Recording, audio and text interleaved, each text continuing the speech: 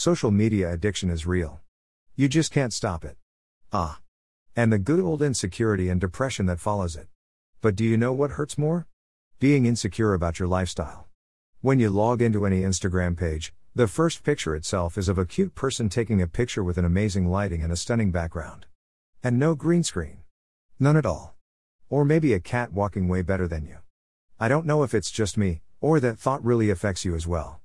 And after so many hours, the one question that pops into everyone's mind, why is my life not like that? Because as far as I know, even that influencer's life may not be like that. So let's talk aesthetics. No, that's not right. Aesthetics.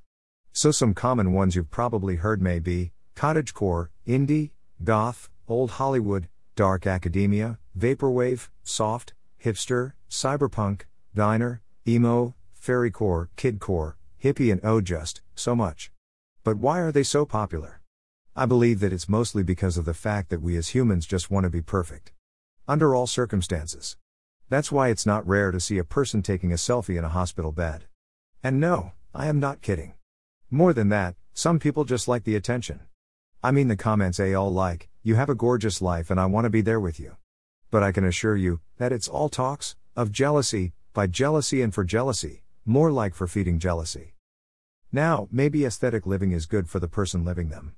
Like therapeutic, calming, can relieve from stress and depression, positive comments, organized and just a glam profile. But it is no doubt that it really affects the confidence of the said viewer.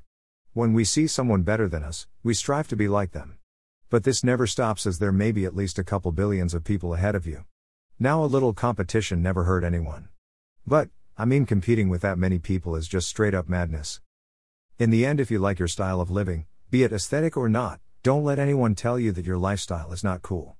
Oh, and don't fall for unrealistic standards of social media. Goth.